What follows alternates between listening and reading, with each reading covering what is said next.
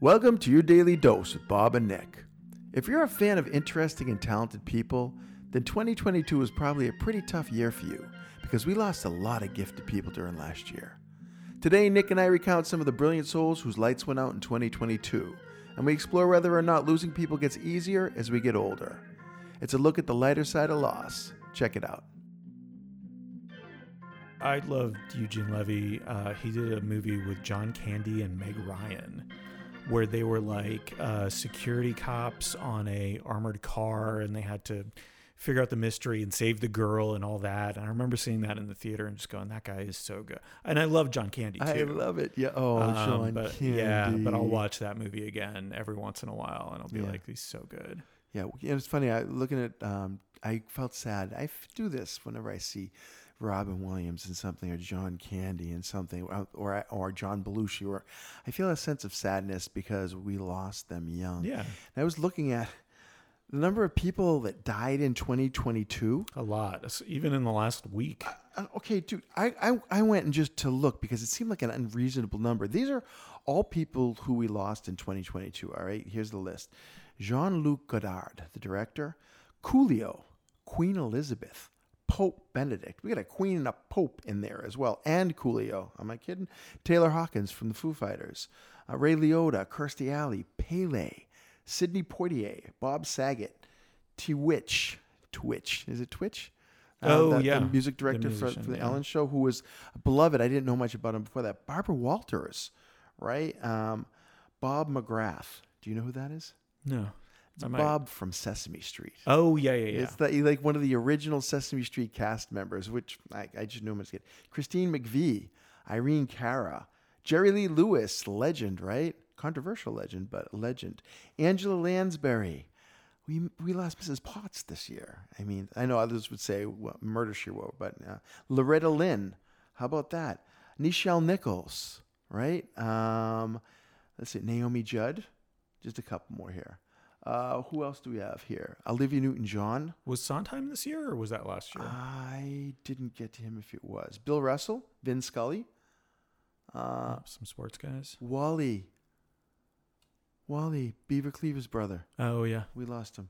And I think that's the whole list that I wrote down here. And there was a lot more than that out there. I just stopped when I was like, I'm exhausted now from having been through all this. And are there more famous people dying this year than other years, or probably not. I don't know that COVID had anything to do with it, or potentially lessens people's. But as we had more fame, probably 70 years ago would have been the 1950s. Yeah. So there were more famous people than ever before. And as we go.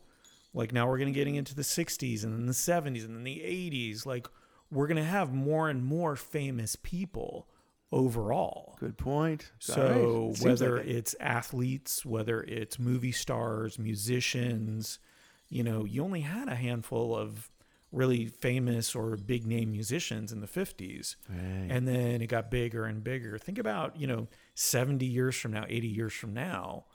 They're going to talk about, people are not going to know who they are necessarily, because now we're getting to the point where, everything is a little more, focused. Yeah. Right. Like I'm not going to know all the TikTok stars. Yeah. Oh yeah. And there are a lot. Yeah. I see them. I noticed them because they're dying. I'm seeing, I see potentially, these famous people in 70 years when, and I'm not going to be around, thank goodness, but in 70 years when they start passing away, and there's going to be news stories about that because everyone loves celebrity deaths, and that gets ratings. I think that's good, solid logic that you just threw onto that to explain why it might seem as though there are more, because there actually literally are more. Yep. Let me ask you this though: as we get older, like when we were in our teens, and some famous people that we were somewhat attached to died, right? You had a certain sense of, I'm never going to hear their music again. Yeah. I'm never going to see another movie that they make again. I'm never going to have their influence in my life in a new and additional way then, right? And you had this feeling.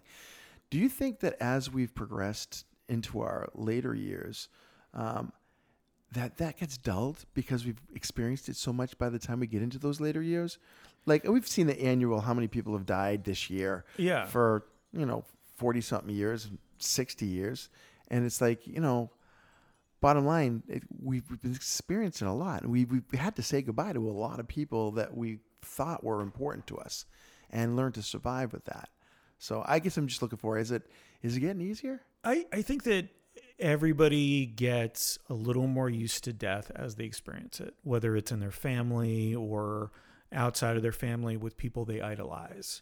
The first one is always difficult. Like if you look at how people reacted to Kurt Cobain, and especially since most of his fan base was so young, that was a really traumatic experience. And you saw that in sort of the how youth culture kind of took that and what happened to them afterwards, and Gen X to a certain extent, and what was happening there with them at the time. But I think that, you do get kind of inured to it. And you're like, okay, well, this person was 90 and, they lived a really good life and all of those things. But it hits different when it's someone that you loved and admired. So like, I wasn't necessarily a huge Nirvana fan, but I knew a lot of people who were. So it was very meaningful to me because of what happened to all those others. But Robin Williams, I remember exactly where I was when that news came down. And there's something to be said when it happens because of not natural causes. Kobe Bryant, for a lot of people who were already, so idolized him and named kids after him and, put him on such a pedestal, and he died in such a tragic and sudden way. The young deaths are the hardest. And I say that, I don't remember if it was my grandmother's wake or my grandfather's wake, but we're at an old person's wake, and 2 doors down, there's a young person's wake. The old person's wake was quiet, respectful, quiet tears. There was sobbing, weeping, loud crying come from that other room. I'll never forget that, just that, the difference in the basic culture of both of those experiences, because it's so shocking. Hey, it's Nick. Thanks for listening. This episode may have seemed a little off-brand for Bob and I as far as topics go. Death. But this is how we work through stuff.